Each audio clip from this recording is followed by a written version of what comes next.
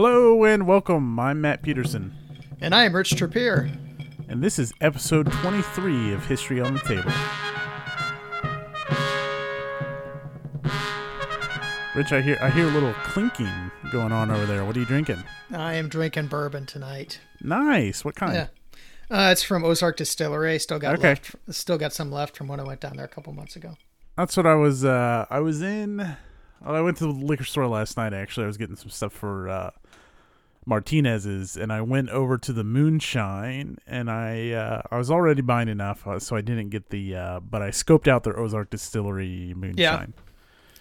And Yeah, I was they had going to all ask you a three, favor so- when I see you in about 10, 11 weeks now. I was going to send you some money and ask you to bring me some bourbon from Tomstown. I want to try that. Oh, well, I'll just bring the bottle. Yeah, I'm sure we can drink it. Because I have some. It's pretty good. But they're known for their gin. So I don't know if you're a gin drinker. Not a gin guy. I had a bad experience with gin, and I don't go back down that road. Fair enough. So how you been? I've been pretty good. Yeah, things are going great. The weather turning warmer again after a short but very harsh winter we had there for a couple weeks. Just being able to get outside again is really nice. So everything's good. No complaints. Good. Well, I'm glad to hear it. Just one quick bookkeeping thing, and then we'll dive right into it. So we have a Discord server now. You can come hang out, and there's all kinds of stuff in there talking about RPGs or war games or Euro games or drinks or really a whole lot of miniature wargaming talk, but we'll get into that later. Just send me a message or an email if you want to get invited. Yeah, and if you're looking for people to play with, that's a great way to find us and the other people as well. Yeah, we got a looking for game section. We got a game of 1849 running out of there. Yeah, some good stuff. Someone talking about playing Nevsky, Zach. Yeah, so check it out. I just the links expire after so many days. It's not exclusive or anything. You just got to ask for me to generate a new link and I'll get it over to you. So check that out. And then we have all the other stuff that I'll plug at the end of the show. But I just wanted to announce that real quick. But that's enough overhead stuff. Should we get right into it? Should we talk about some games that were uncovered from the Indiana Jones warehouse? Yeah, well, I actually only got one from there. The other one I got could have been from there, but I got from someone else actually. So, yeah, when GMT was cleaning out MMP was cleaning out their closets and looking under the tables and everything. Apparently, they found a copy of Festung Budapest with my name on it. So, yeah, I picked that up immediately because I've been wanting that for a while. And I mean, that's one of those. It's historical ASL.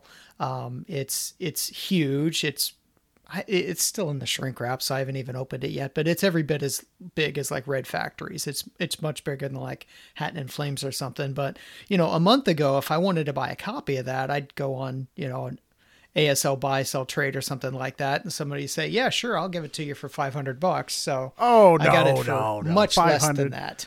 No, I bought mine punched for just a little bit more than what, punched and clipped.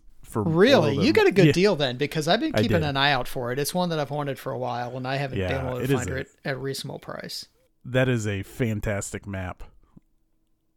Yeah, good. I'm looking forward to playing it. I've been last year or so, I've been playing more historical ASL, and I'm loving it. And then the other one was actually just someone from the guild was putting up some games, and I got a copy of OCS Smolensk for not much money, which is... Smolensk is the smallest OCS game, which is nice because it, easily fits on a table and everything. And it's just one I didn't have, so I picked that one up for very little money. Nice, good. Yeah, so I went a little crazy. Not too bad, but when two great white buffaloes pop up, it's hard to turn them down. So we've talked about Line of Battle. Last Chance for Victory popped up somewhere in the MMP headquarters, which is the Gettysburg Line of Battle game. I think they found it next to my copy of Festung Budapest. Imagine that. And then behind those two was a copy of Guderian's Blitzkrieg 2. Don't really say no to that. I would rather have Case Blue or DAC. I really want DAC. But when presented with opportunity, and then honestly, the one I'm actually maybe not more excited, but really intrigued by is Burma, which is another OCS game. Guderian's Blitzkrieg 2 is also an OCS title. Yeah. And Burma, which is, Burma in 1944. And I've watched that played live, and that should be a really fun OCS title. What's the size on that one? I don't know, because I watched on Vassal, so I didn't see it live in person. But even the big ones have little one map scenarios. Right, typically. right. Yeah. So you swapped up companies there, but it's probably worth mentioning that GMT had a pretty big announcement yesterday. Oh yeah, definitely. After a false start on Tuesday. So how did that happen? Because there was a few teases, and I saw you even teased it and then redacted yourself. So because I don't think it was supposed to be out yet, so I didn't. Yeah, but I didn't how want did to you be that find guy. it? Some guy screen grabbed it and posted it on Facebook in the GMT group, I think. Okay. And then if you search for it, it didn't pop up. So we're talking about Vietnam 1965 to 1975 is being reprinted by GMT and a little bit redeveloped with some so it sounds like some streamlining and a bigger map and new graphics that I really like. Yeah. Really great art in the whole box, actually. And an updated rule book, which is, yeah. I mean, considering the way they wrote rule books in the 80s, that's not a small thing. Yeah. So I don't know what I'm going to do with my 2 copies of the old one, but I'll probably keep them. But I was already going to Frankenstein one, but that's a pretty big deal. That's exciting because I only ever hear good things about that game, and that probably will get me to play it sooner. Yeah, I actually was about to start a game of that maybe 6 months ago or so. Probably not even that, maybe 4 months ago. And the local friend of mine, I think we were going to play face-to-face, so it must not have been 6 months ago. I don't remember. But anyway, we were going to play face-to-face last year, and for multiple reasons, he couldn't do it then. So when they announced the reprint yesterday, I'm like, hey, you got no excuses now. You got to play. Right, that's right. Yeah, and then I was like, well, I might as well go look at the rest of the GMT update, and it just didn't really hold a flame to. Nothing else was like, whoa! It really kind of stole the show, in my opinion. So really excited for that. Yeah, they've got some teases about some upcoming P500 games that look interesting, but without actually seeing them, it's hard to say. Yeah, that's got to be a big one. So originally, Vietnam 1965 to 75 was printed by. Was that Victory Games? Or Victory SGI? Games, yeah. Yeah, is Victory Games. Designed by Nick Karp. And I wonder what the rights process is to board games. Especially if you're doing new art. Does Nick hold that stuff? I mean, Victory Games is gone, so I guess the rights revert back to the designer. I have no idea. I think it's interesting and probably a little bit of a... I suspect it's in the designer's hands, and I have no idea if Nick Karp is around or anything, so... Yeah, he's alive. Is he? Okay. Yeah, I think there's stories of, I think he goes to Consum World. Oh, cool. Yeah. So, that's very exciting news, but the MMP sale was also really exciting. There's probably a few... Oh, I got one of the ASL packs, because, in for a penny, in for a pound. But I was in for 10 pounds by that point. That was very exciting. And I before I even tweeted it out or posted it anywhere, I was like, let me just grab this, and this and make sure I got it. Hey guys, come look what's on sale over here. Good. Let's talk about some books. How about that? I've been reading a ton lately, and it's been all really good stuff. So last year we talked, or maybe even the year before, we talked about The Hobbit. Mm-hmm. And I thought it was just okay. Yeah. The Fellowship of the Ring. I don't know. Have you heard of this book, The Fellowship of the Ring? It was phenomenal. I think I might have read it 20 times. Yeah. Yeah. So this was my first time, and I couldn't get enough of it. It was fantastic. The audiobook, the narrator, it's some old British dude recorded. Is it Rob Inglis? Yep. Yeah, that's a good one. He's good. Oh man, and the songs are fantastic. Oh yeah. Amazing. So you've only read Fellowship so far. You haven't done the whole trilogy? Right. I've only done Fellowship. I had some other books checked out that I got I'm reading Red Rising because that board game got announced. So I was like, well, I'll read the book because the board game looks interesting. And so you talking about Red Storm Rising? No. It's a book called Red Rising. It's like Oh, a okay. trilogy. People are like organized into different color groups, and it's like I think it's like a dystopian future set on Mars. I'm hardly into it, just like an hour Okay. or so into it. Interesting. And then I read. Have you read much stuff on Dien Bien Phu? I've only read one, and the one I read was, I can't remember what it's called, but it's like from like the Army Historical Society or something like that. It okay. wasn't by like a regular author or something like that. So it was very fact based, but it was good. So There is a newer book. So, if you go watch Bruce Garrick's really interesting videos on Dien Bien Phu, on his last episode he recommends some books, and I think when he made that video he hadn't read Valley of the Shadow yet. So I read Valley of the Shadow, The Siege of Dien Bien Phu. It was really good. I want to get the game played. That's kind of the goal in reading it. And are you talking about Dien Bien Phu, The Final Gamble? yeah. Okay. Yeah, I've got that on my shelf here too. I bought it because of him, and I Right. never got around to playing the thing. So. I think, to be honest, I really do think a lot of people bought it because of him. One, like, you have sway, like, podcasts have sway, right? So if someone's going to say, yeah, this is my favorite game of all time, like, that's going to influence people. But then that video series was really well done. And he just talks about what a great experience it is, which Right. We've talked about that before. It's neither of us are like super competitive in our war games, but we like the experience. Right.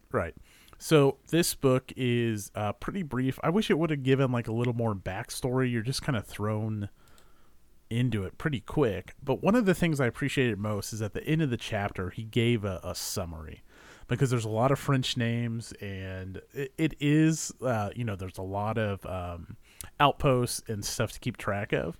And it was actually really nice to get they're all named after French ladies. Right. In summary, here's what happened. And he made some really good points too about like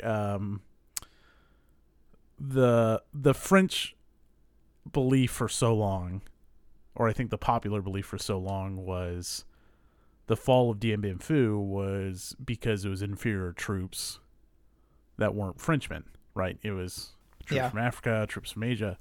And he makes a very good but kind of obvious on the nose point, like, well, they beat you guys, and like they beat the French guy. So it was, there's a whole lot more going on in the book, but I really recommend it. I haven't read the other Dien Bien Phu stuff, but it was a good one to start with, I think. You have to check this one out. I think I've kind of decided in the last 24 hours or so that 2021 is going to be the year of Vietnam for me. Nice. I mean, I think so I'm playing Next War Vietnam now, and Dien Bien Phu is on my list, and I've got Downtown, which I love, and I'd love to play more, and then I have no idea when this Vietnam 65-75 game is out, but I've got the old one too, so Sure. I'll definitely pick this book up and read this, because the one I read, it was, like I said, it was very fact-based, but it was interesting because it was very, didn't tell a lot of like the little stories, but definitely gave you an idea what was going on. It's a good book. I can't remember the exact name of it, but it was from like the Military Historical Society or Army Historical Society or something like that. Yeah, and I think he like less so than, if you remember the Battle of Midway Midway book we read, where they really from the outset were like, hey, we're here to change the story of Midway, right? Right. And he does that to a certain extent here, but it's more subtle.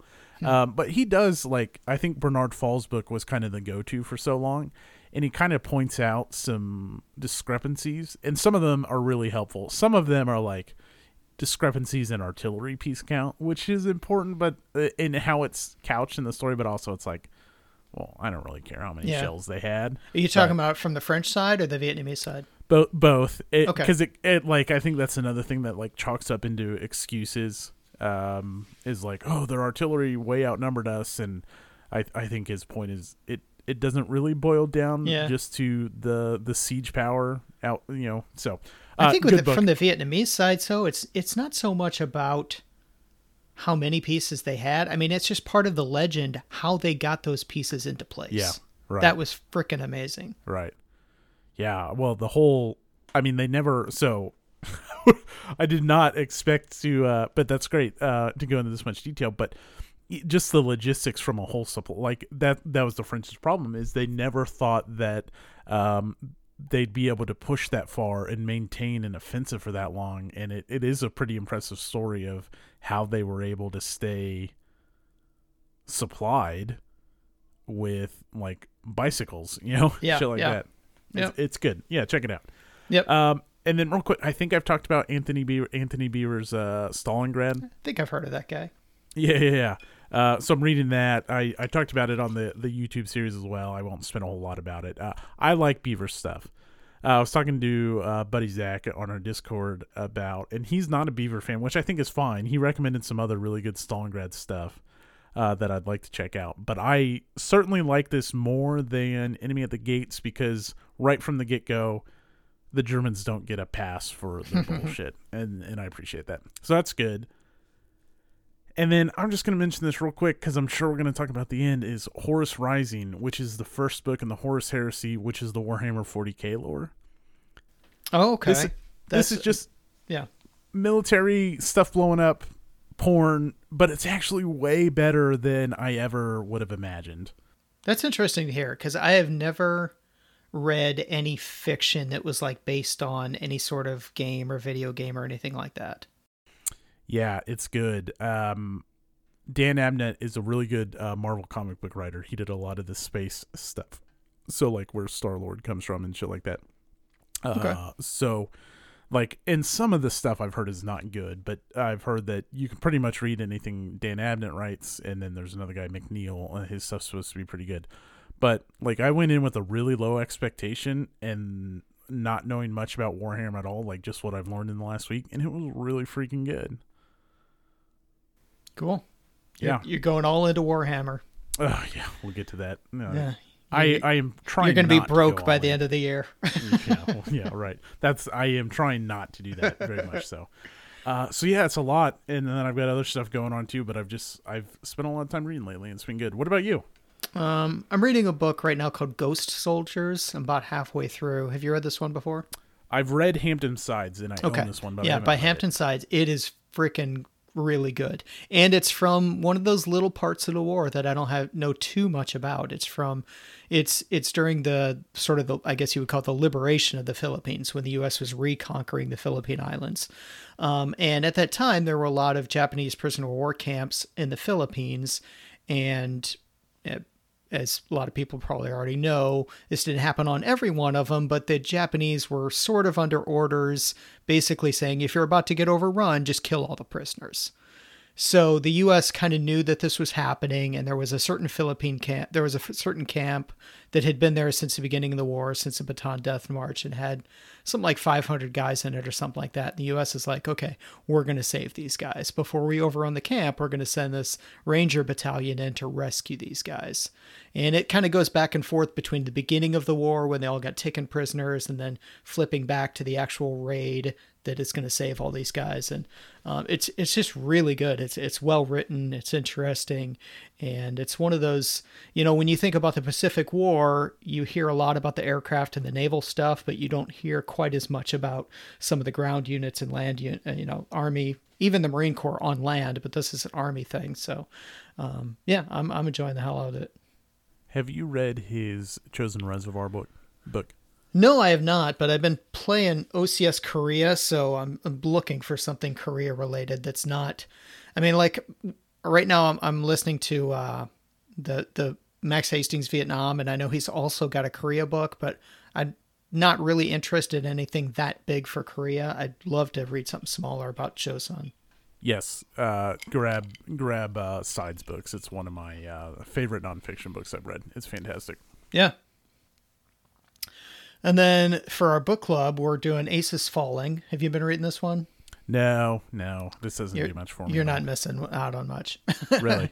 I mean, it's okay. It's not terrible. It's just, I think air power in World War I was kind of a sideshow. So Sure. While some of it is interesting, and I do like the fact that they use a lot of direct quotes from both sides, that is probably the best part of the book.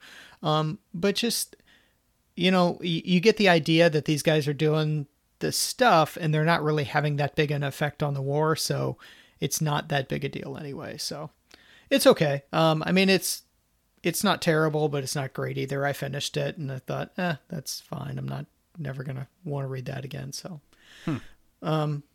there actually was another World War I air combat book.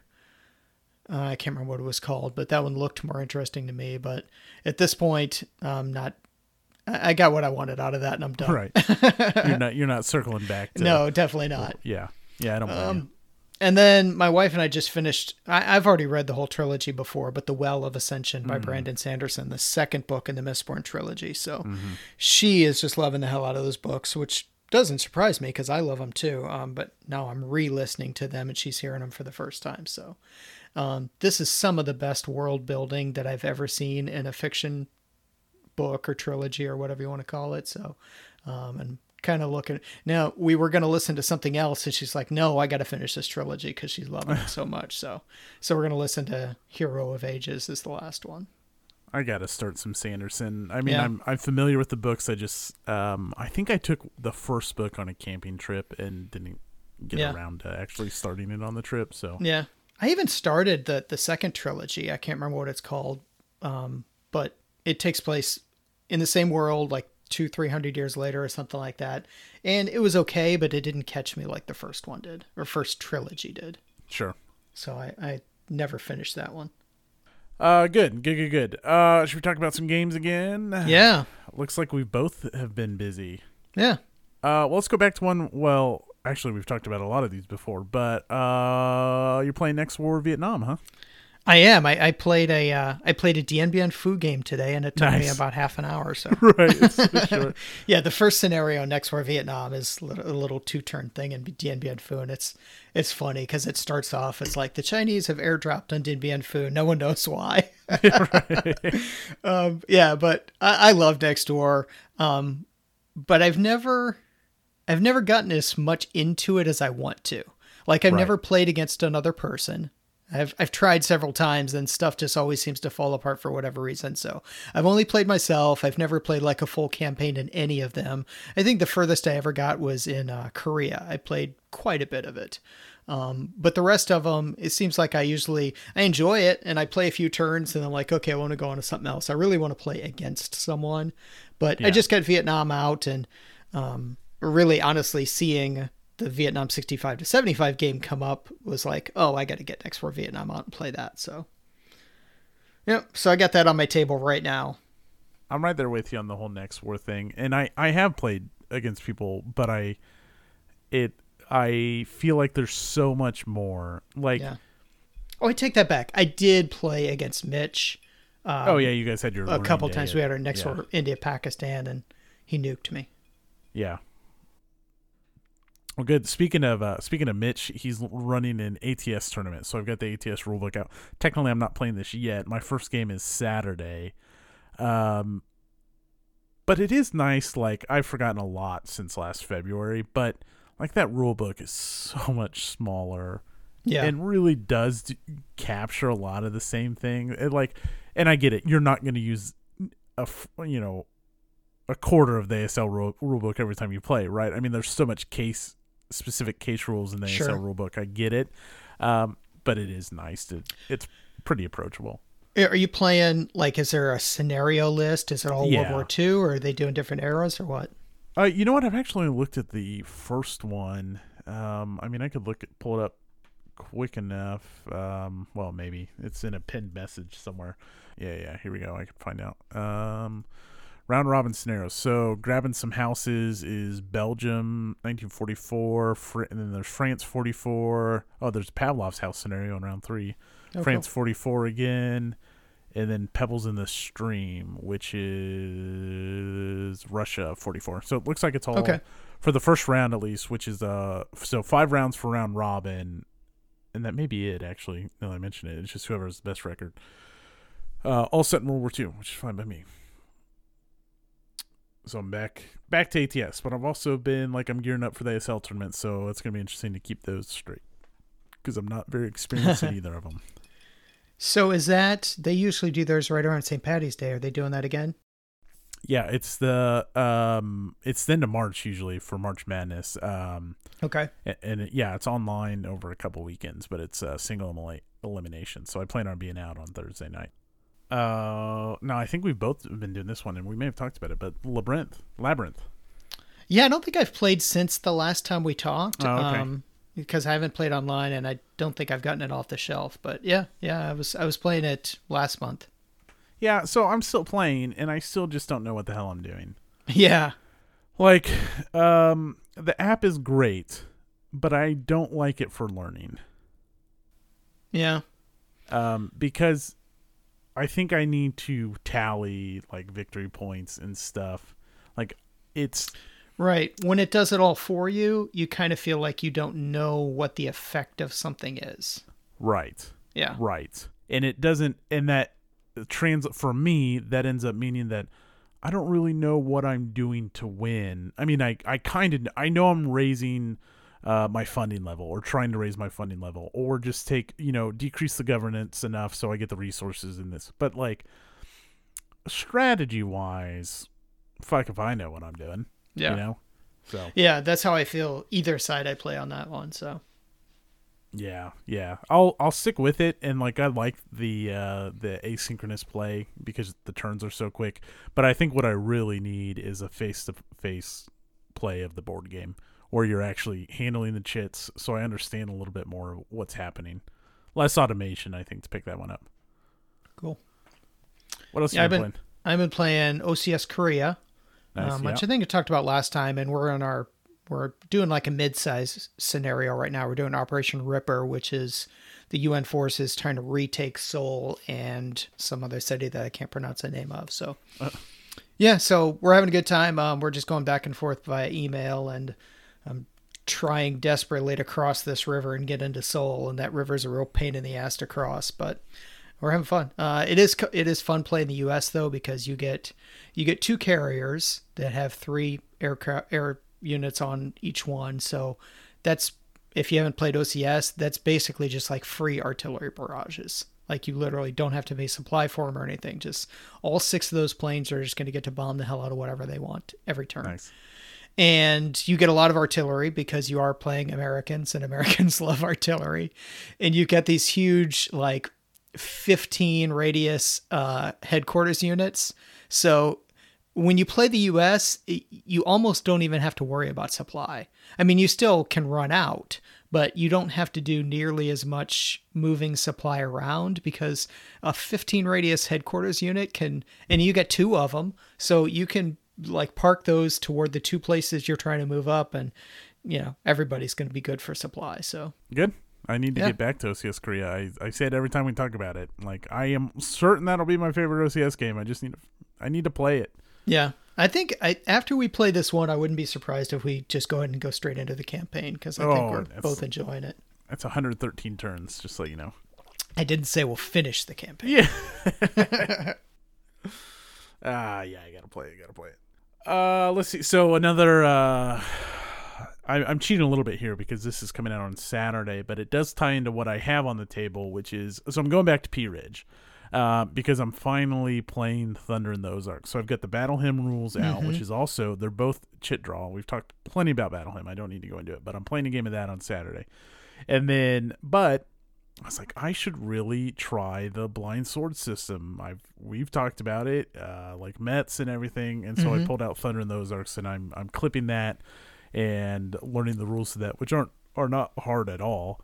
And I'll do a little comparison, I guess, of those games. Yeah, I like Thunder in the Ozarks.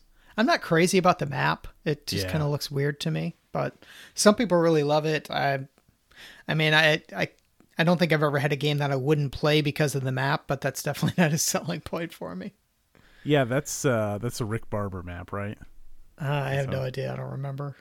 It's weird. It's got like hatching instead of solid colors on it.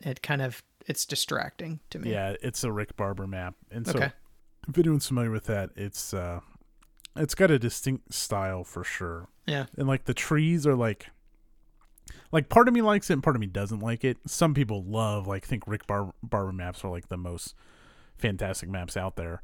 Like the trees are little hand-drawn trees. Like, right. little bushes. And so yeah, it's unique for sure. Yeah, and it's a much smaller scale than Battle Hymn. So like if you spread out the Battle Hymn Pea Ridge map, and then you take the Thunder in the Ozarks, which is only Pea Ridge, like the Pea Ridge map would be maybe a half or a third of the Battle Hymn map. So it's like the center of it. It's basically just like the two towns. There's like the tavern and then the farm or whatever it's called over on the other side. So whereas in Battle Hymn, which makes sense because Battle Hymn is closer to like if you were to compare, Thunder in the Ozarks would be more like GB ACW and Battle Hymn would be more like GC ACW just as far as scale. So that makes sense because you would need more maneuvering for Battle Hymn. Huh. Interesting. Yeah. I did play some more historical ASL Red Factories. We finished up the first scenario of Camp Game 1. So we're doing our refitting now, which is, it's not that complicated. I mean, it was basically just, like if we didn't have any melees going on at the time, but like all melees would, in between scenarios, you would just like keep going melee over and over again until one side wiped out the other one. And then you take all your acquisitions off the board and you get to, anyone that's broken recovers, basically draw new boundary lines. And then like all your wounded leaders, most of them are going to get taken out. So, and then you get points to buy more units and you go again. So, I think we're going to do our refitting tomorrow night together, and then hopefully next Tuesday or maybe the Tuesday after, I can't remember, we'll get back into scenario 2. Nice. Yeah. That's talking about maps. Red Factories, I think, is It's amazing. I mean, you got to know great, it though too, because I mean it's, and part of that is ASL, there's lots of different terrain between all the different modules and everything, but there's a lot on the Red Factories map, stuff that I wasn't used to. So there's like rubble and debris and then the stupid train tracks always get me confused because they basically act like a wall where you can't see past them. And there's the whole upper left-hand side of the board. There's just not a lot of visibility between that part of the board and the center of the board. So, Yeah, that's. I'm jealous that you're playing that. I mean, that's like a pipe dream. Goal at some point. Yeah, and then I've been getting into BCS too. Nice. I started playing Brazen Chariots, and I'm at the point now where I pushed around counters and I played solo for a little while. I'm at the point now where I really want to play against someone that knows what they're doing, just because anytime I play a game like that and I just teach myself, I'm like, okay, well, what am I getting wrong? Right. So I put that one away until I can play it with someone else. Are you getting Panzer's Last Stand? Oh yeah, definitely. Nice. Does it take place in Hungary? Then yes, I'm getting it. Nice. Yeah. Me too as well. My pre-order is in. Oh yeah. Yeah, that's a lot of stuff, and that's not even including the stuff we're going to talk about today, which we've got 2 games to review this time. I know, it's a twofer. It is a twofer. And so we have a Patreon, and at one of the patron levels you can back us, and now there's exceptions to this, but we will work with you. You can submit your patron's pick for the Every War Game Ever list. So Rich and I have a list. It's pretty ambitious, but we are ranking every war game ever made, and from best to worst. How many games do we have to go, Rich? I'd say we've got 31 games on there now, so we're probably a third of the way there. Oh, yeah.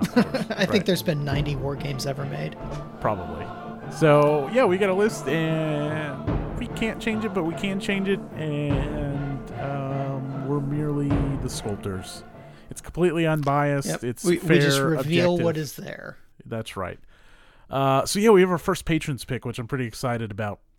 And this is going back to, like, one of the first war games I played probably after Memoir 44, excluding things like Risk. But we're talking about Few Acres of Snow, which is a 2011 design by Martin Wallace. And that's covering the French Indian War, which isn't one of my favorite topics in history, but there seems to be a whole bunch of French Indian War games out there, like more than I would have ever guessed. And it's weird because with Wilderness War, now I played Wilderness War a few years after we played Few Acres of Snow for the first time. It's like I had an abundance of French Indian War stuff to like get me introduced to the war game hobby. Do you like French Indian War stuff, Rich? I don't know that much about it. I mean, it was interesting because I was actually, what was I looking at? Oh, it was when I was looking at the Battles of the Age of Reason stuff a couple months ago, and I was looking for a good book about the 7 Years' War. I don't know much about it.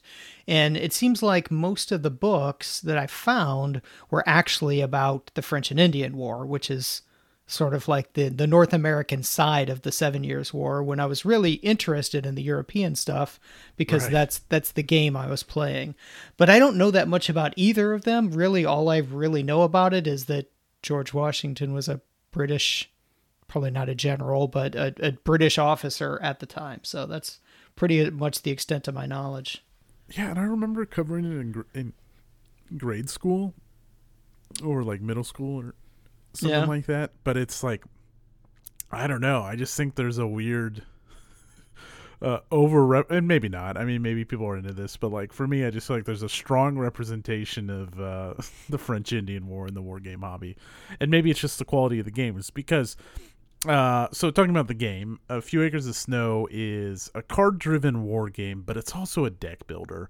And so if by chance you are a war gamer only and you've never played a deck builder is basically you start off with a very basic deck and some kind of mechanics to bring new cards into your hand. You play through that deck and then you reshuffle in those new cards as you play, and your deck gets better and you trim down cards and build and get better cards, and you can do more things. And so that's what's going on here. It's a card-driven game using symbols less so than events and action points. You basically take 2 actions per turn, and you're starting out with this basic deck with some basic locations, and you kind of build your deck 2 ways here. You can pick up cards and add them to your discard pile, or you can settle locations on the frontier, and when you settle, let's say like when you settle Quebec, or you probably start with Quebec in the French hand, you get the Quebec card, and the Quebec card probably gives you some kind of boats and probably some fur and maybe some people and all of those things. You know, you can sell fur, you can use boats to travel to different locations, and people will help you settle different locations as well. Yeah, and I would say that the settling is a much bigger part of the game than any sort of conflict. Yeah, because it's so here's what I will say just as a broad, it's card-driven deck builder that I don't really think excels at either being it's certainly not either a card-driven war game or a deck builder. Like, I don't think there's enough going on, and to me, the game never really feels fulfilling. Yeah. It's not a bad... Yeah, a really good deck builder, you feel like you have a lot of control over your hand, and you feel like if you play it right, then you are going to have control over what comes up when. Yes. And I never felt that way in this game. I felt like every hand was random, and I didn't know what was going to come up when. Right. Yeah, you're looking for those combos typically in deck builders, and you're not really comboing here, and everything it's just so slow going to do what you want to do. Like, if you want to build up a strong military force, you can put some cards in reserve and kind of pull them in whenever you want. But it's like, all right, I got to buy militia, and then I got to go through my deck, and there are cards, and you should be purging in this game like the weaker cards. But it's kind of like, all right, I'm building up. We have a siege. Oh, dang, it's already over because, someone ran out of, and then someone wins because they settled a new location. Go ahead. Even the locations that you launch the sieges from, a lot of times it's like, okay, well, I took this space, so now I'm within range of attacking you, but I'm going to have to go through my entire deck before that space comes up and I can launch the attack from there. Right. Or that can be annoying. It's like, all right, then I should purchase these cards so I get through it faster, but it's like, well, I need money. Yeah. And these cards have furs on them, and it's like, well, do I really want to get rid of them? But I need money to like pull stuff out of reserve. It never feels like smooth. Like, I think it's a interesting concept, but it never feels like I'm really doing what I want to do. It's like, all right, draw some cards and maybe I only played 2 cards this hand, so I'm only drawing 2 cards into my hand because you can't just discard the stuff you don't want. That's an action, and you only get 2 actions. Right. And so it's just like very fragmented. Like, oh, draw again. Oh, yeah, I got the shitty fort whatever, So Yeah.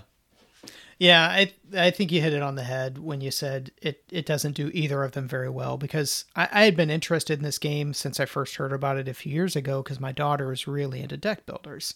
And I was like, oh, maybe this can, this is somewhere where we can meet in the middle. And I like deck builders, but I'm not crazy about them. But it's like, if we can find a deck builder war game, maybe we'll both enjoy it. But I think it's just going to come short for both of us.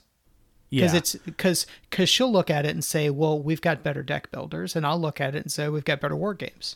Absolutely. I want to play Hands in the Sea, which is kind of the spiritual successor. It's not designed by Martin Wallace, but it's a spiritual successor to I don't know this anything game. about that one. What is that? Yeah. Hands in the Sea covers the Punic War, is that right? Something Roman. Okay. Well, let's not pretend that we don't have the... First Punic War. First Punic War, that's what it is. Okay. And so it's a successor to this, and I'm wondering, does it do a better job? If I could cycle cards faster, and really you only have 1 card that lets you, like, burn cards. Yeah. Like, if I could do that without an action to, like, where I feel like I'm in control, Like, and I get it, like, yeah, that represents frustration. Like, you don't always have the siege artillery you need when you want to conduct a siege, but also it's like, well, shit, I shouldn't have to, like, shuffle through 17 cards, drawing 2 cards at a time just to get to what I want to do, Yeah. When I play deck builders, I'm big on scrapping or milling, depending on what game you call it. But, and you couldn't do a whole lot of that in this game. No, and then, like... You do have a nice reserve, which that was kind of nice because if you knew you were going to launch an attack, you could basically just load it up and then just one turn unleash everything on it. But you need the money. You need the money to buy cards, true. and then to pull out of your reserve, you need money. So then you kind of keep the crap cards in because you sell them to the fur trader, and it's like, so they're kind of like purging your deck doesn't really feel like the right thing to do here, but maybe it is. And here's the deal: like something like, Labyrinth, right, or Paths of Glory, any of those card-driven games. Like, you at least have options, things you can always do just by that points are generic. Right. And so the actions are always open to you. So even if you don't have a good hand draw, you still have interesting decisions. Too often in this game, and Rich and I played twice, and I had played this years ago with my brother. I still have his copy. There's way too many turns where you don't have interesting decisions. Yeah. Sometimes you'll just basically discard 2 cards and, okay, well, that was my turn. Yeah. Or maybe you'll sell 1 and get a couple coins and discard 1 or whatever. Now, I did not win against you, but I think I've won in the past. But either way, it doesn't feel satisfying. Like, especially in our second game, we had 1 battle at the very end of it, and we were both just settling. Right. And if I think I had the lead before the battle, but regardless of who, I don't really care. But it's like, if I would have won, I would have been like, well, whoop-de-doo. All I did was just like wait until the right card came up and put little cubes down, And that's basically what I did with the battle. I had a bunch of troops in reserve, and I settled until I got close enough to you and got the right card in my hand to launch the attack. And then 2 turns later, the game was over just because I had a ton of military in reserve. Yeah. So I don't think we need to go on with this game very much. And here's the other thing, which we haven't talked on. This game is also broken. It's something I know about, but I'm not going to look it up. Okay, that's interesting that you mentioned that because I had heard that, but I didn't know what the break was. And then I was going to check on it later and I forgot. Do you know what the break is? Well, I just know what it's called. It's called the Halifax Hammer.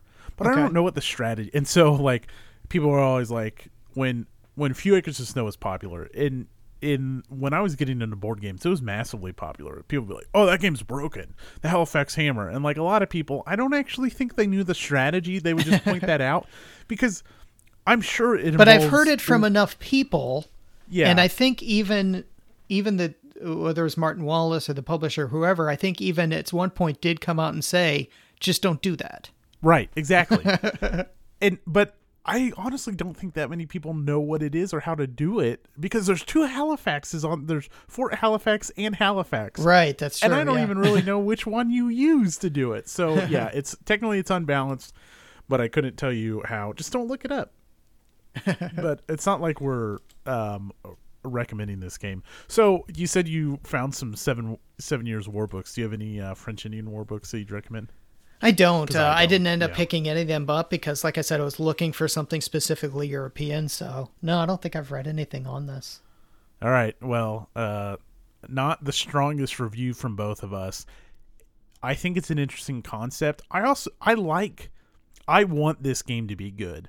I like that the French player starts with a different deck, and like their settlements are way different, and like the French should be maybe trading furs a whole lot more often than the Brits, but it just never comes to a level where I'm really enjoying it. So, yeah, should we rank it? Yeah, let's do. Okay. Does anything jump out at you? I've got a couple spots in mind. Well, it's going to be toward the bottom. Yeah. Like I'm just gonna go out. And I would rather play Time of Crisis than this one, and that's where we should. I think it's probably better than Ottoman Sunset. So, Time of Crisis is the GMT deck builder game set in the Roman Empire. From a strictly deck building mechanic wise, Time of Crisis is a better game. Yeah. Thematically, I hate in Time of Crisis that I may start out on the southeast edge of the map, and then all of a sudden I have to care like what's going on in England. Like, yeah, I get it. That's like what Rome was like, but that's why I like Genesis so much. I'm the Babylonians. I care about me and my immediate borders, because honestly, I probably wouldn't give two flying shits about what's going on in England, you know? Yeah. And that game, you like teleport around the map like it's nothing, and all of a sudden you care about the other side of the Roman world, not the world. So, like, thematically, Time of Crisis drives me nuts. Mechanically, it is far better than this, in my opinion. Yeah. Like, the gameplay is more rewarding, I think. But they're very similar games because I don't like the victory in Time of Crisis either. Yeah. I would put it above Ottoman Sunset, though, so, I mean, I would slot it in right there. Okay. Just because States of Siege, I mean, they're fine. They're a little time killer, but it's like roll the dice until you lose. I'll go with that, because I think maybe if you were interested in getting really good see, now I'm assuming a lot, and assuming the game was balanced and you didn't know the broken strategy, that there's probably something to peel away in Few Acres of Snow. But it's just not satisfying enough for me to want to do that. So Few Acres of Snow is going to be the new number 29, just below Time of Crisis and above Ottoman Sunset. You good with that? I'm good with that. All right. Rich, why don't you tell us about our second game, which I think is something we're going to be...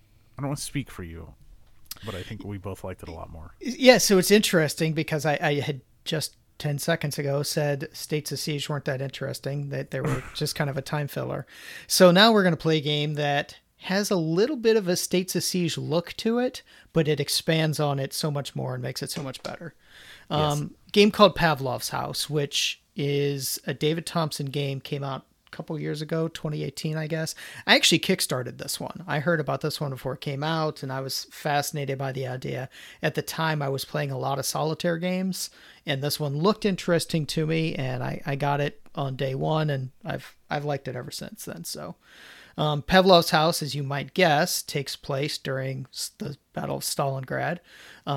It's interesting because it takes place over, they say 3, but really it feels more like 2 different areas. So you've got like the guys that are literally in Pavlov's house. So you've got defenders in there. You've got, Russian guys holding guns and anti-tank rifles and all that. And then you've got this sort of outside forces that are defending the rest of the city and also trying to get supplies into Pavlov's house. The Germans have a deck that they will just go through sequentially. The Russians have a deck that they will go through and shuffle and go through and over again until the game is over.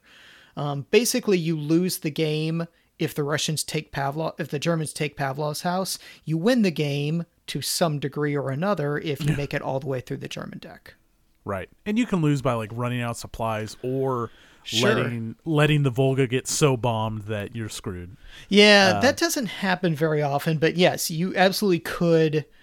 Yeah, if when the Stukas come in, they can, if they get a few good rolls in a row, they can light up your headquarters a couple times in the game that way, or they can just block everything from getting through. Yeah, both of those could happen.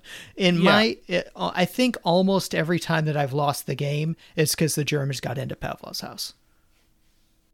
I think you that's a valid point, because after my first game, I cared a whole heck of a lot more about anti-air defense and trying to soak up some. But like the first time, I drew my card. So basically, you do kind of the operational Russian deck first, and you have choices. Each card has two options, and you can pick what to do. So maybe you're putting artillery into place, or maybe you're putting anti-air into place. So like my first game, it's like, oh yeah, let's get some artillery. I want to bomb the crap out of these guys.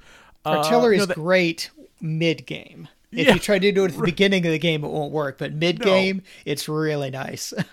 Because the German deck, which is the next phase, then the Germans get to respond, and you're either placing troops or bombing or some other bad stuff can happen. But early on, there's a ton of bombings on the Volga River, and that's going to knock out. So like that artillery you just placed, if you don't have anti-air, well, guess what? Your artillery's you roll a die and chances are you're going to get hit. And then you finally go into the very tactical individual. One man is or woman is on a counter inside of Pavlov's house. And so it's kind of cool that there's 3 levels, but I do agree it is really 2 levels. So yeah, I think you can, in your first couple games, I think the risk of losing by your headquarters getting bombed too much is probably a little higher, because I didn't understand the importance of anti-air the first time I played. I was like, oh, this is not going well. Yeah, usually, and I'm definitely not good at this game. I lose it more than I win it. I've only won, I think, twice, and both were by pretty slim margins. But usually getting supplies onto and across the river are my first priority, and getting anti-aircraft up is my second priority. Then in the middle of the game, that's when I start putting artillery on the board, just because they can't do anything anyway until you get a forward observer into Pavlov's house, and those guys are expensive. So just real quick, so what Rich is describing is on the right side of the map, you've got the east side of the Volga, and that's where you're like, that's the artillery and all that stuff, and all the options are tempting, because it's like either bring on reinforcements or establish communications, which means now you get to play your whole hand of cards, which is really tempting. But you better get anti-air. And like Rich said, you got to ship supplies across the river. Well, first you got to load them up, and then you got to send them across the river, and then shit, you know what, that boat just got knocked out, you better refresh it. And so the biggest complaint I have about solitaire games is sometimes there's not interesting decisions to be made. I think the Germans is automated. There's no real interesting decision to be made. You roll dice, and that's where the Germans are going to do their thing. But both inside the house, the decisions you're making, because you have a limited amount of actions you can take inside the apartment, and then across the river, I find them both very interesting, because all of the options usually are very appealing. Yeah. Especially once the building defenses start getting low, then it gets really interesting, because, I got to get some sappers into the house, and sappers, they can either rebuild the defenses, or they can go out there and lay mines as sort of a last line defense against the encroaching Germans. While at the same time, your guys are the building itself is getting hit by artillery and tanks, and, you're getting your guys suppressed, and it's a very bloody game for your defenders. Yeah. You're going to lose a lot of guys, even if you win. Right. And then, you can bring in some cool stuff to the house, but it's going to exhaust usually 2 of your guys to bring in that heavy machine gun. The big guns cost 2 guys instead of 1. Right. Yeah. So what I wanted to just go back to real quick before we get too far away from it is you mentioned States of Siege, and the German approach is very much like that. Usually in a States of Siege game, there are different tracks to some, whether it's, depending on the scale, maybe it's just a fortress, or maybe it's a whole city, and it's the Germans are advancing World War I, or whatever it is. There's basically different tracks, and if the bad guy counter gets on the last point of the track, you lose the game. That's very much an element here. But a lot of times in States of Siege, it's just like, okay, I'm going to roll on the yellow tract and just see if I push these guys back. Yeah. What I think he does better here is, yeah, if you want to go roll on the yellow track, you're making tactical decisions inside the house to, oh shit, I've got to get a guy in line of sight with the yellow track. Which, you know what, if I'm doing that and using that guy to do that, well, now shit, I was going to use radio to bring 2 more reinforcements into the building, you know? So, it gets to that there are interesting decisions to be made. You're not just rolling a die on a track. Yeah, like you said, on States of Siege, it's usually just one die roll determines whether they go forward or back. Right. And that's literally it. Whereas in Pavlov's house, I can think of at least 4 different ways that you can stop guys. So you can call in artillery on them if you have a forward observer. You can shoot them with your either mortars, machine guns, anti-tank guns, or just with regular guys. Obviously, the heavier weapons, you have a higher chance of success. You have sappers, and then you also have the building defenses itself. Well, and then you can suppress when they first come on. Oh, yeah, suppression. I forgot about that, too. Yeah, because if you get mortars, you can put a bunch of suppression tokens out that basically almost make it impossible for them to come onto the board in the first place. Right, but you could roll 6 ones also, so... Right. And if you ship more ammo over, which means you may be sending less sappers or less food, ammo converts to suppression counters. And first aid kits. Suppression counters in the house, you spin those. So like when a new German unit comes on, you can spin suppression counters to roll more dice, because it's not really efficient to just spin 1 and roll 1 dice, because chances are you're not going to get. So like you're weighing this. Do I bring on do I bring on food? Do I bring on the sappers? Yeah. And you talked about food. Basically, the German deck is divided into five different sections. And in between sections like 1 and 2, 2 and 3, 3 and 4. The last section is only like 3 cards. But in between each of those sections, you have a resupply card that comes up. And when that card comes up, you have to spend food that is already in Pavlov's house to feed your defenders. And it's like 1 food for 5 defenders. And if you don't have that much food, you got to get them out. You lose those guys. Mm-hmm. So first you have to take your food, and your overall command has to put it into the supplies. Then you have to put it on the Volga River. Then it has to go from the Volga River into Pavlov's house. So all of that has to happen. And it has to happen 1 food for every 5 guys. So at the end of the game, if you're playing well, you probably got at least 10 and maybe 15 guys in there. And yeah, it's a lot to keep them all supplied. And then there's been times that I had a sniper take a guy out, and I'm like, oh, I'm glad he's dead, because the supply card's coming up anyway. one less mouth to feed. The audacity of David Thompson to then tell you, oh, if you really want to do good at this game, well, how about you send those guys out on the offensive? Yeah, because every time a supply card comes up, the reverse of that card is, like you said, it's an offensive, to which you have to spend more guys, and you get bonus points for doing that. And I think I've done 1 of those successfully. Right. And then at the end of the game, you have to do 1, though. Right. It's good. I really enjoy this. I mean, we've talked about solo games so much before in the past, but I like all the decisions, and I'm not good at this game. But like, if you feel like it's getting too easy, well, guess what? Now there's optional. I mean, not now. They're included in the base game. Like, there's advanced rules to add more flavor to the game. But and I've never even used the tactic cards. I'm not good enough for that. No, like, I have not won yet. So. And I'll gladly admit it.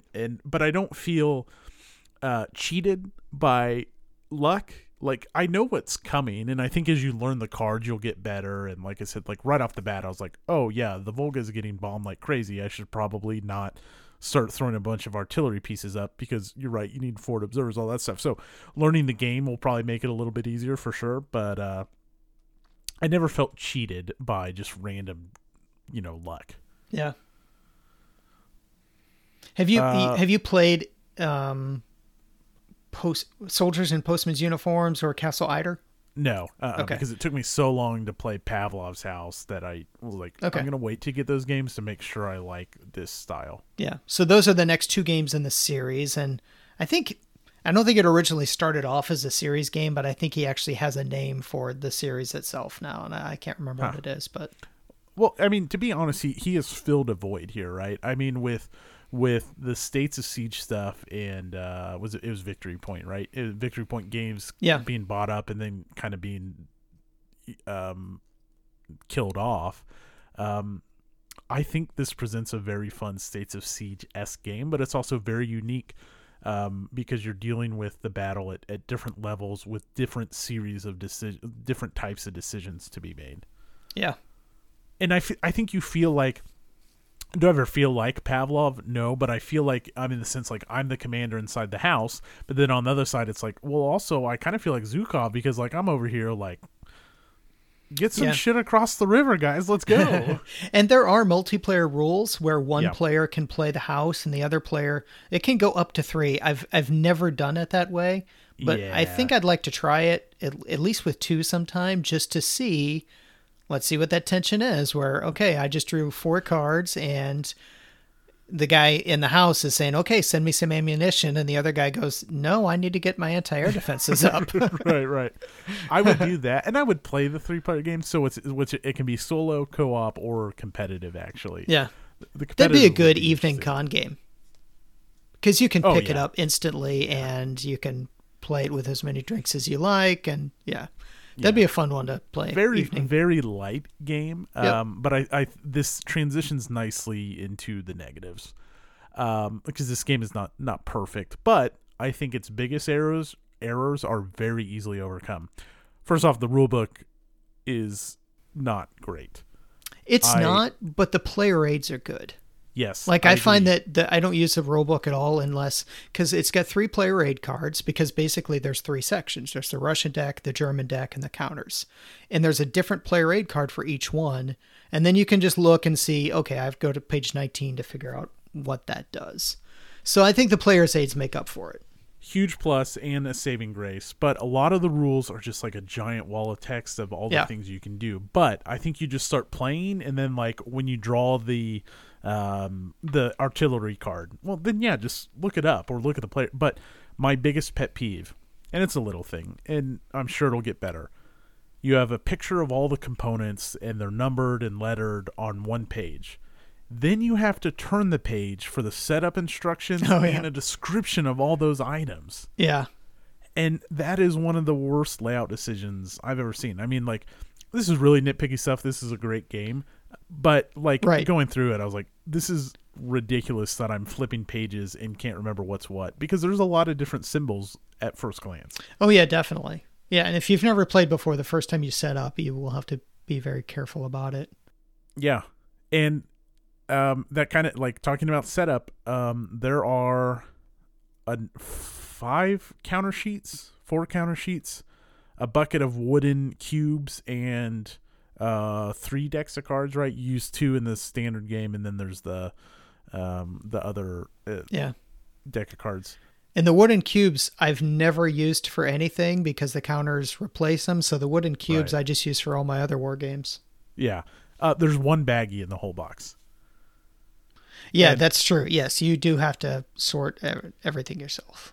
Well, yeah, but like, no, I'm not mad about the sorting, but then like it's kind of getting on my nerves a little bit, and it's not that big a thing. You work past it. It's fine. It's not that big a deal. I'm being nitpicky here, but like with Hollandspiel and now this, it's like several games in a row. It's like, cool. Now I have 100 counters and a box. Like, I'm not just going to throw them in there. So now I'm scavenging games or putting trays in here. And it's like, it's 2021. Like, throw some fucking baggies in your box.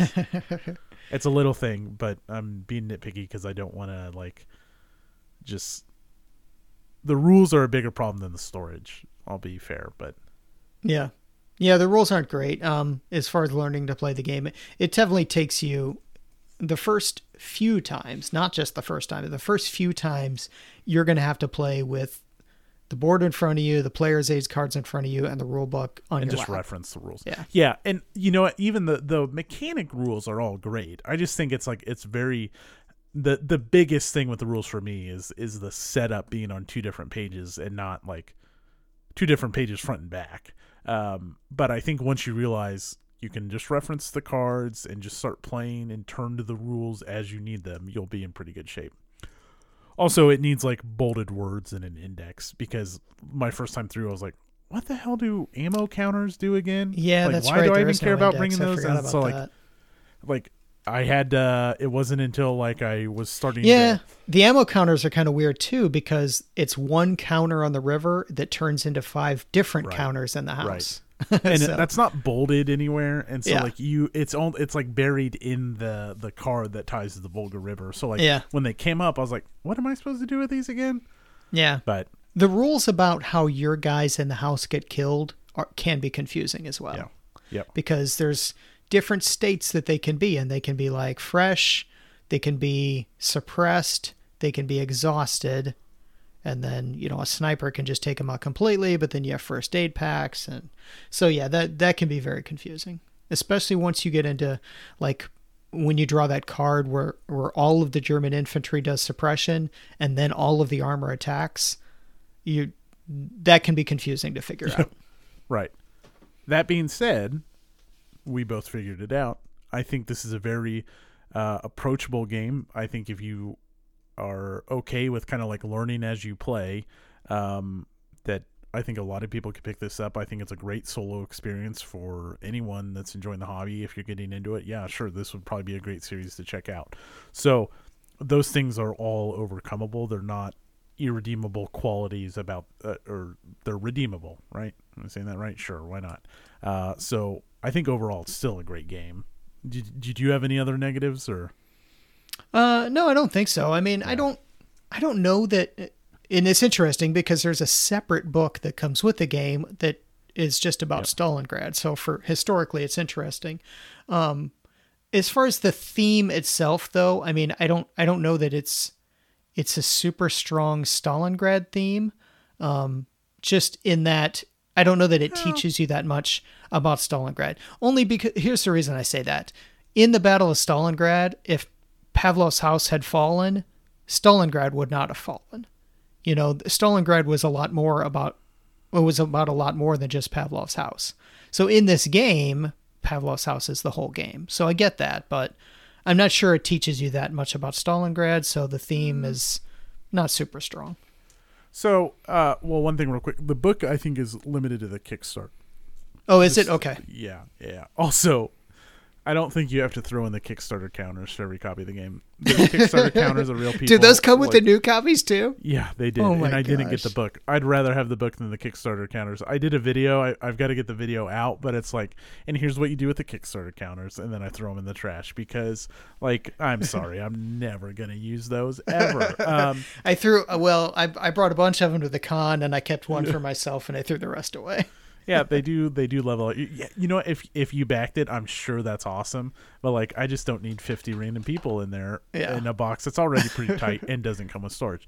You know what? I think it does the theme pretty good. Do you? Not the fighting of Stalingrad. Now, so historically, Pavlov's house was an apartment building that basically just held out with reinforcements and resupply for 60 days, frustrating the German attempted siege of Stalingrad just that much further. And he was one of the last lines of defense on the river, I think, if I remember properly. It could be. He was really close to the river. Like if they had taken Pavlov's house, it would have been worse. But sure. What I do think it does a pretty good job thematically of showing is like, at least like moving supplies. I mean, there's no mechanic for you're not moving supplies across the river like one hex at a time or anything like that. There's no hexes.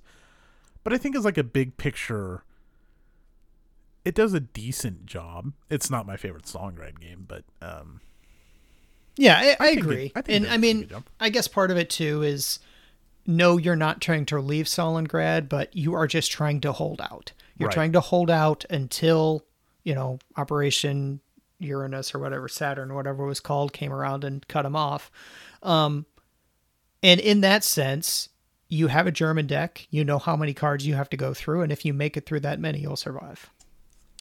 Which, I mean, holding out is as good a capture of the theme as Stalingrad. Yeah. there are some amazing stories that come out of Stalingrad, and Pavlov's house is really just one of them. But even just on the civilian level of hearing civilians surviving in the bunkers for just 6 months, it's really quite impressive. So we've talked about recommended reading for Stalingrad before, so let's get the one that we've already talked about this episode out of the way. Stalingrad: The Fateful Siege, Antony Beevor. If you like Beevor's writing, I think this is just another good example of that. The other one we've talked about before is Enemy at the Gates, which is flawed, but also I think it does capture and does spend quite a bit of detail on Pavlov's house over the whole siege. So I think if you understand that, or if the flaws don't bother you, I still recommend Enemy at the Gates. It's problematic. Do you have any Stalingrad books? I think, Enemy at the Gates, I think, is the only one that I've read that was specifically about Stalingrad, so I don't really have anything to compare it to. I definitely need to read that Beevor one, though. So, Zach in our Discord recommended To the Gates of Stalingrad, which is actually a trilogy on Stalingrad. And he's not a Beevor fan. With less, and he said it's less narrative, more factual, I guess. And that's by David Glantz, but I haven't read that. But he recommended that. So, okay. Anything else on? You could listen to Dan Carlin too, Hardcore History. There you go. Or you can check out. You can check our video out on our YouTube channel, This Day in History, The Siege of Stalingrad, which gives a very, very, very, very brief, unprofessional description on the Stalingrad campaign, and talks about this game and the whole Stalingrad from Mark Simonich. But there's some other Stalingrads I want to. Siege of Stalingrad, is that what it's called? Turning Point Stalingrad, that's what I was thinking of. Okay. And then I know Art is playing, I think he's playing the Siege of Stalingrad, which also looks pretty good. So, anyways, there's other Stalingrad games out there. Yeah. Right, anything else you want to say about this game? No, I don't think so. Yeah. It's good. I mean, I enjoy it, and it's one of those games that I'll get out maybe once a year and play through it. Sure. Yeah, it's not too, if you get some organization in there, some baggies, some trays, some rubber bands on your deck, it's pretty quick to set up. You just got to set the decks up, grab your 4 starting counters and your little food to start out with, and you just shuffle up and go. Yeah, I can take it off my shelf, play it, and have it back on the shelf in an afternoon easily. So the map is a little excessively big, in my opinion, if we're getting real nitpicky, but I don't mind. Maybe. But it does have room for the cards to be on the map, too. That's true. That's part of it. True. So let's rank it, yeah? Yeah. What do you think? So the highest designed for solo play game on our list is Ottoman Sunset. And this is better than Ottoman Sunset. Yeah. I'm thinking in the high teens, so probably around the 1754 Brave Little Belgium realm. Actually, it sounds like we're on the same page, because I was going to say I think it fits right in there with Brave Little Belgium. I think. Yeah. I think. Yeah, I mean, I could see it going either side of Brave Little Belgium, and I'd be happy. So. But yeah, 22 is where I was looking. Yeah, I said high teens, but I guess we're already... And 22 may seem low on a 32-point list, but we're top-heavy. Higher than Twilight Struggle. Top-heavy. What's that? It's higher than Twilight Struggle. Yeah, right. In Angola and Bloody April. Talking about World War I aircraft. Yeah, so Brave Little Belgium... So above Brave Little Belgium is 1754. Which I would probably rather play 1754, to be completely honest. All right. So what about Brave Little Belgium?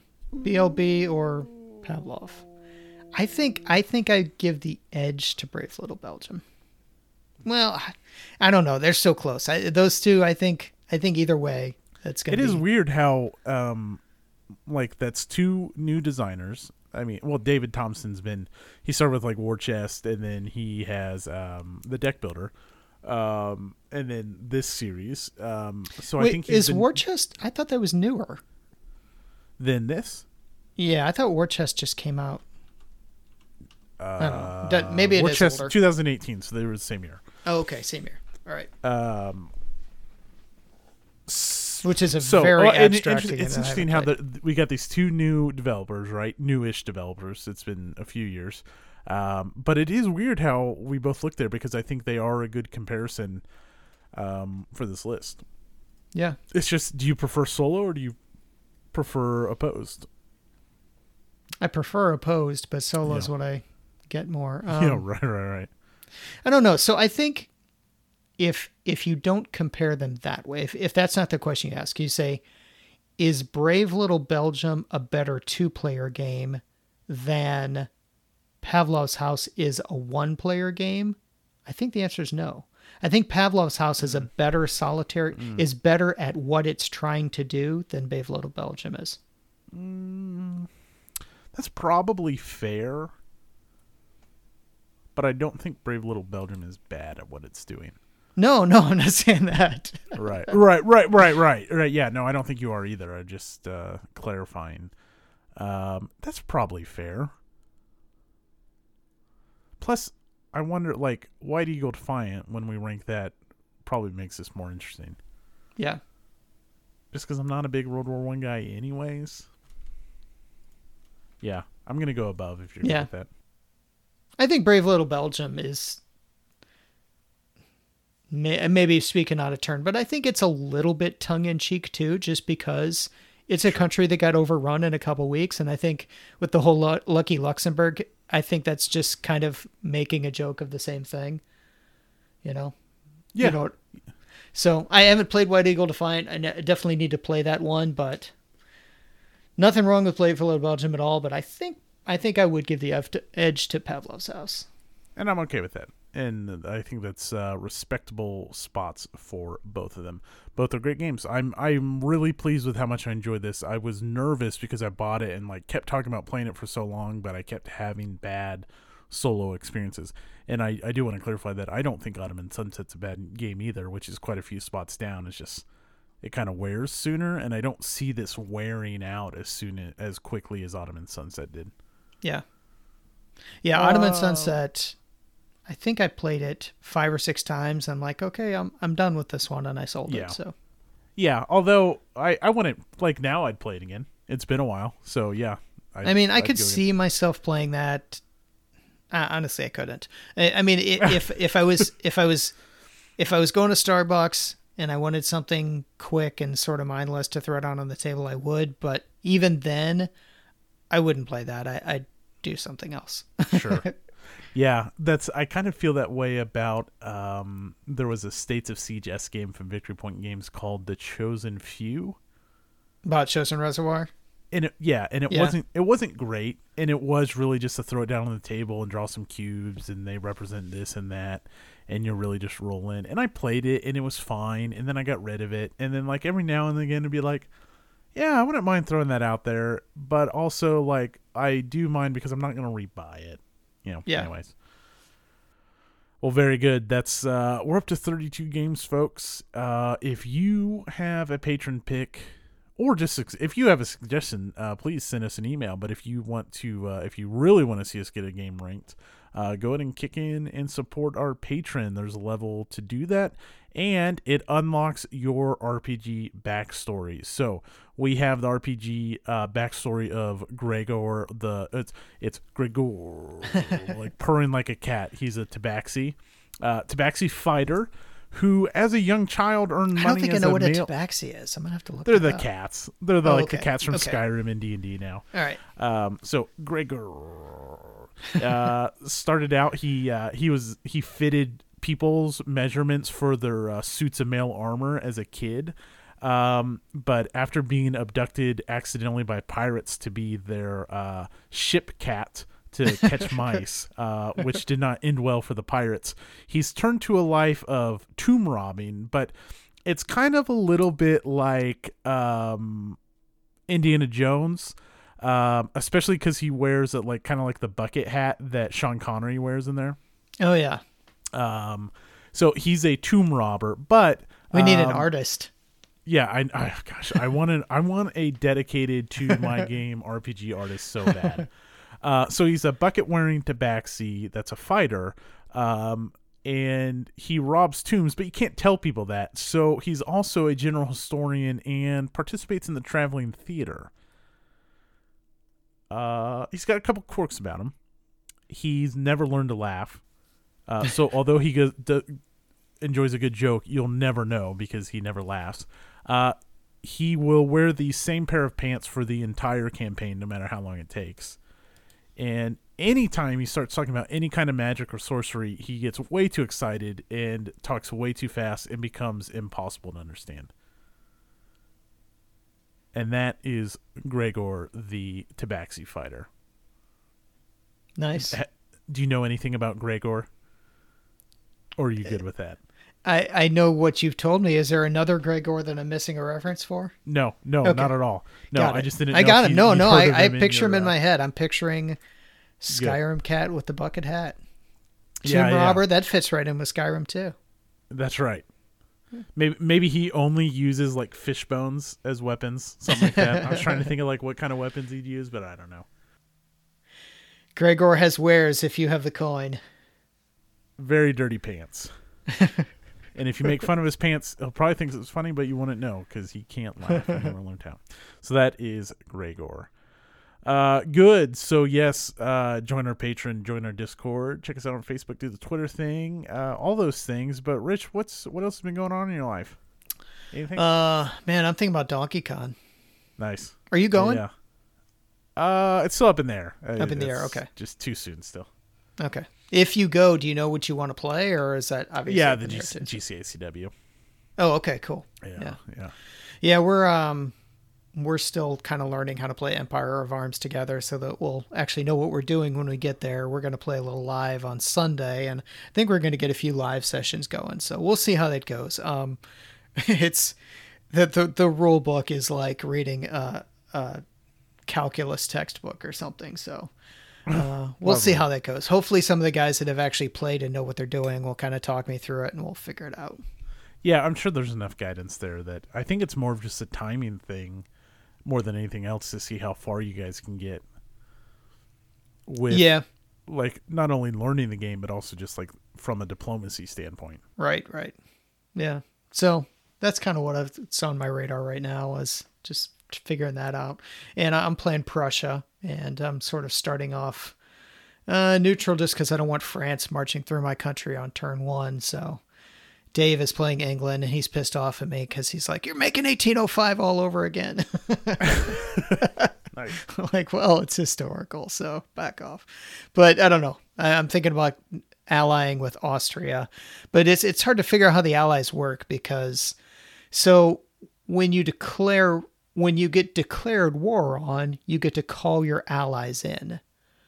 Okay. So if I ally with Austria and Austria, if France declares on Austria, I have to go to war with France. But if Austria declares war on France, I'm not sure. It's a whole thing. It's like Crusader Kings in real life. Yeah, I think it's probably a good comparison. So we'll see how it goes. Yeah, maybe you can eat France's offspring. Yeah. and then go marry your cousin. I'm anxious to see how that goes. I mean, like part of that's appealing to me, but also it's also not at the same time. Yeah. The easiest way to put it. Yeah, I mean, if we were doing like with Here I Stand, I'm almost always playing play by email Here I Stand. Empire Arms doesn't really interest me in that way. Like if this was just a play by email game, I don't think I'd be up for it. But the fact that we're all going to do it together in a few weeks at Donkey Kong, that's the reason I'm doing it. Yeah, and plus it's a pretty rare experience because it's like 7 people, right? Yeah. Nice. Well, good. I have really, my radar has been miniature gaming. It's like I wasn't gonna do it, and then honestly, what was the straw that broke the camel's back there? Get you Curse into City, which is the new Warhammer Quest board game coming out. Okay. Which is really cool. Like, Strahd-esque, like just think horror fantasy setting. So there's all these monsters, and you're these like monster hunters and vampire hunters inside this horror Warhammer fantasy setting. And just the vibe I get from that board game was like enough to like, all right, let me go see what Games Workshop's doing here. And then like I just happened to see it's like, oh, Games Workshop announced Sisters of Battle Gundams, which is basically nuns running around in Gundams. It's like, all right, well, that's pretty damn cool. It's like, oh, well, there's these like smaller scale games called Warcry and Underworlds and Kill Team, and it's like you don't have to have a 2,000 point army. But then you look into those, and it's like, well, I do want a 2,000 point army because the backstory behind all the 40k Space Marine chapters is way more interesting than you ever thought. And then you look at this game called Necromunda, which is like outside the big picture. It's like these hive cities, and the story behind that is like Soylent Green, but there's a group of people that process the humans for eating, and they can't stop eating them. And so like there's like chaos oozing out of them while they're eating all these dead corpses. Oh, and the law enforcement guys are just like exact ripoffs of Judge Dredd, which is like it just hit like at a perfect storm with like Cursed City dropping and then learning about Necromunda, and then I'm on this Judge Dredd kick, and I get like a super strong Judge Dredd vibe from a lot of this stuff. It's like, all right, whatever. So, okay, I feel like I should know this because of all the time I spent with Adam, but when you talk about Warcry, 40k, Necromunda, I mean, you may be talking about the same publisher, but you're talking about different games, right? Yes. Okay. Yes. Yeah. So there are 40k, Warhammer 40k, 40,000, and Warhammer Age of Sigmar are like large army engagements. Like 3x6 table is what we're talking here, right? Okay. Age of Sigmar is just the fantasy setting. There's also Warhammer Fantasy, which is coming back. That used to be an older game that was rank and file, and then 40k is like your sci-fi shit. So right. Kill Team is the skirmish level of 40k. Okay. Warcry is the skirmish level of Age of Sigmar. Underworlds is another skirmish game, but it's also like a Magic the Gathering-esque game. Like it's got card play involved as well. And it's also probably the most approachable because it's like my Underworlds guys are like 4 guys and it's a 30 card deck, and I think it's really straightforward.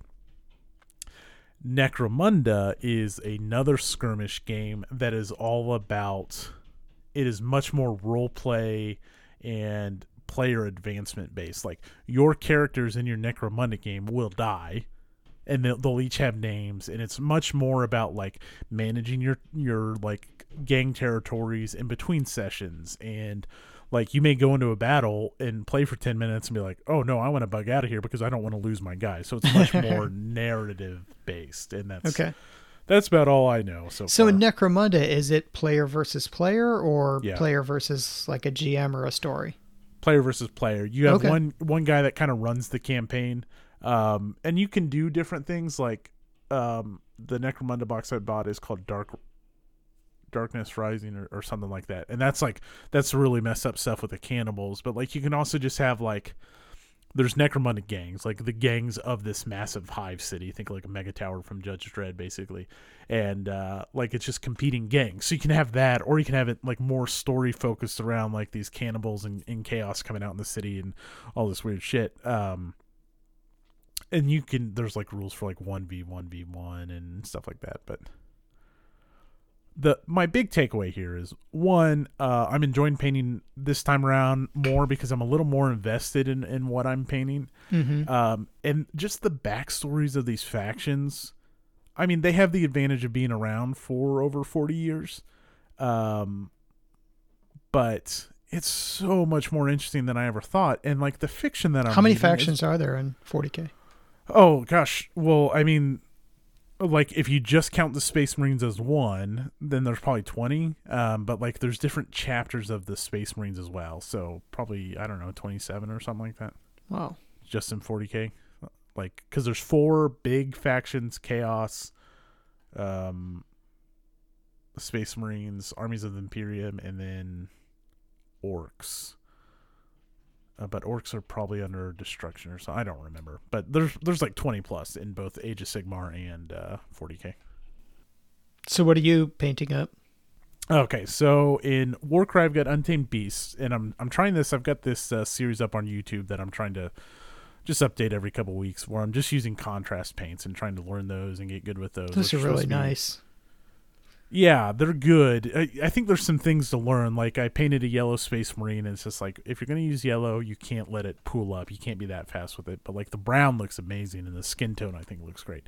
So Untamed Beast. I'm not a good painter by any stretch of the imagination, but the more I paint, the thinner I get with my paints, and the more I'm just like, okay, do a thin layer.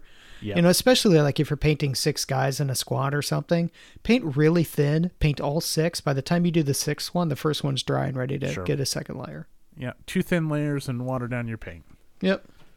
In contrast, help with it just speeds it up a little bit, but it basically it just kind of pools in areas it's supposed to, and kind of stretches away from high points. But some of the colors work better than others, anyways. So in 40k, I'm doing battles, the nuns. The Battle Sisters and Imperial Fist. One will be Kill Team, one will be 40k, and then in Necromunda I'm doing the Judge Dredd guys. It's cool. I like. Are you doing any big stuff, vehicles or anything like that? Yet. Or? No, because I just don't want to mess them up, because it is expensive, and I say I'm doing all these guys. I'm trying not to rush into the hobby, so I'm very limited in like, oh yeah, there are so many cool factions, but it's like, well, just finish your Untamed Beasts before I go buy a tank, or something like that. Yeah, well, once you get 20, 30, 40 painted, you'll look back at your first one and go, well, that's crap, I got to redo that.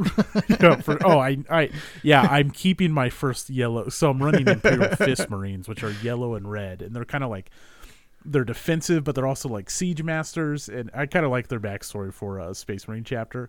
Yeah. And I'm gonna save this first yellow guy I did, because he's got like all these orange splotches, and I have since learned and watched several videos on like how to just make him a little bit better. So I'm leaving him as a starting point gauge. The before picture. Yeah, I really can't. So it's my brother and then his buddy. And then there's already 40k groups in Kansas City that I'm sure when things are, well, I know they're playing now, but I'm not going to go, but I'm sure I'll be able to pick up games. But then it's like, oh yeah, I should get these boats primed up for Commands at Sea, and then I've got this Bloodborne board game to get those painted up, and so it's fun. And every game you ever buy with miniatures from now on, you're going to look at them and go, well, I got to paint those. But I want to keep it fun, so I don't want to and that's another reason why I'm trying not to get too far ahead of myself with the minis, because I don't want to be like, oh man, I've got 500, dudes or gals to paint now, and I don't want it to be that way. I want to keep looking forward to when I get the time to like put 10 minutes in on this one guy and call it a night. So it's fun. I know you play Star Wars Legion, and like when I tried to play Star Wars Legion, I was just like, I don't want to glue stuff together, and I hate painting. And that was one reason, like the Commands at Sea stuff, because you just buy your boats or you buy your little wooden counters and you're good to go on a flat table. Congrats, you have an ocean. But I don't know. I've got a new outlook on it. Yeah, so the older Star Wars Legion stuff used to come with every mini in its own little Ziploc bag. And they were unassembled, but they were already cut out and everything. So at some point in the past, I don't remember exactly when, Star Wars Legion started using sprues. And now, so like if I open up an older box, I'm like, okay, I'm going to paint this up. I literally, this happened just maybe 2 or 3 weeks ago. I opened up a box of something that was a little newer, saw they were on sprues, and put them right back in the box and said, no, I'm not doing that. So yeah, my Inferno squad is still in the box because I'm too lazy to cut them off the sprue. I don't like cutting, but I tell you what I have really enjoyed is the gluing is kind of like advanced Legoing. Yeah. Because you piece them together, make sure they, like, especially some of the, like, Warhammer fits. Like, Warhammer is expensive, but, man, those Game Workshop minis are really nice. Like, they're so much better than anything else I've really dealt with before. But they go away, for the most part, they go together in a very specific way, and it is, like, I don't know. As long as I keep it fun, it's just kind of like, yeah, I'm gluing Legos and shit. Yeah.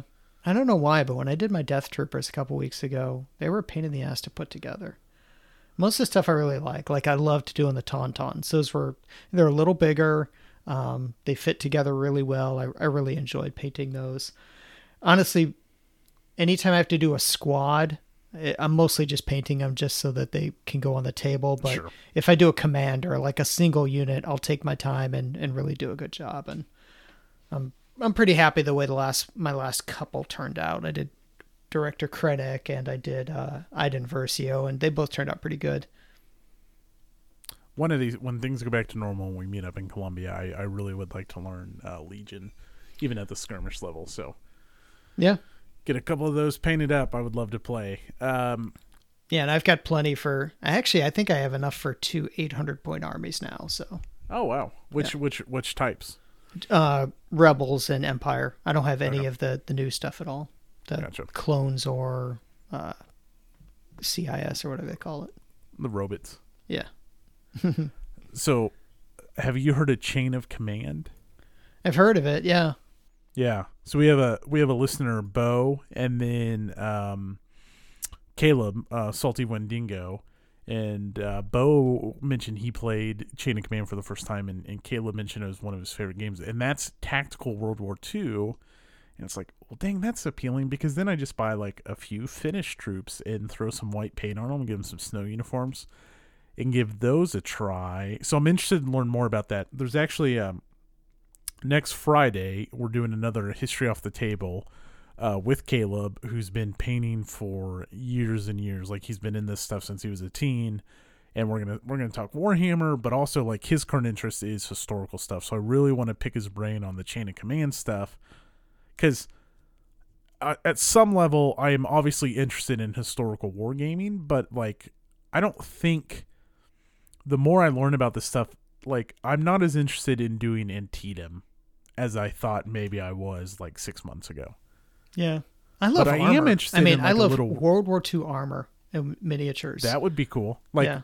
and I'm not talking crazy, but just like a few tanks on a few tanks or something like that. Yep. Yeah. Yeah, that would be a lot of fun. And so I don't know how many guys you usually have in Chain of Command, but I want to pick his brain, because like a skirmish World War II sounds pretty fun. And I get Yeah. fins, so. And then the board's a lot easier too, because you just put a white tablecloth down and you're done. Yeah, right. Now, things have gotten out of control when I do a MTV Cribs-esque or an Adam Chance-esque welcome, Cribs tour of all the unpainted and unplayed minis, which is still one of my favorite videos. It just cracks me up that he did that. Bless Adam's heart. Well, you've got the perfect table for historical minis too, because you've got the river running right A through the middle river of in it. every. Yeah. That's my joke. It's like you retire to your room for the evening. A fire crackles in the fireplace, and a river runs through your room. It's like, oh yeah, there's a river in every scene. Good. Anything else going on? Anything else you want to talk about? No, I think that's it. Good. I will try not to bog down our episodes with non-historical mini talk in the future, but No, it's at the end. They know. They know once we get the Anything game goes. on the list, anything goes. yeah, anything goes. But I'm trying to do like one YouTube video a week-ish. Sometimes they're live, sometimes they're pre-recorded. That's just kind of my goal right now. They take a lot of time, I've learned. But I am enjoying it. So I do plan on, tracking my progress with painting, and obviously we'll do board games and war games and stuff over there too. But Yeah. if you're interested in that stuff, that's kind of where I'll stay up to date on painting. I shit. think about that from time to time, just because I'm often looking for videos of, walkthroughs of games and teaching rules and stuff like that. And if I can't find one, my next thought is usually, I should make one. And then my next thought is usually, it sounds like a lot of work. Right. I agree. It is a lot of work, and it's so much easier for us to just hop on a Skype call and hit record and go. Yeah. I don't have to put pants on. I don't have to tidy up the table or pick up the game I was working on or worry about lighting or anything like that. Gosh, lighting. Anyways. Well, good. Good. All right, folks. That is going to do it for us. We'll be back next month. I'll probably be talking some ASL and ATS for sure, based off what I've got coming up and some Civil War gameplay, all that good stuff. Hey, real quick, if you're listening to this the day it goes live, you still have a few hours left to check out Wandering Stars, which is Jason from AAC's space role-playing game. It's a lot of fun. He's doing a Zine Quest game. I've played it. Super rules light, but basically think wacky sci-fi away team adventures with crazy backstories and a really fun character generator, which gave me some inspiration for Gregor's backstory. So check it out, Wandering Stars. If you're listening to this live, you got a few hours left to go back that zine. It's like $5 if you want the PDF, so just go check it out. Just get it. And I think he's got some episodes on Podbean playing that system too. So yeah, fair warning, I am smashing a lot of those episodes. It's a lot of fun. It is the Alcoholic Adventures Cabal. Yes, it is. So check that out. Please just go run and do that. Let's see. We got a YouTube channel, History on the Table. Join our Facebook, History on the Table with Matt and Rich. Join our Discord if you want to chat with us. Follow me on Twitter at History Table Pod. Rich, you're on Twitter. Follow me on Twitter at Trappier Jr. You can look at pictures of whatever I'm playing at the time and occasionally see me get frustrated at the Blues. Yes. Lots of hockey talk. Wow, we had our patron live chat last week, and like it did not take us long to start talking hockey. Actually, I think the Blues were on when we did it. Yeah. Speaking of, check out our Patreon. Questions, concerns, whatever, shoot us an email, historytablepodcast@gmail.com, historytablepodcast@gmail.com. That's going to be it for us, guys. Good night, everyone.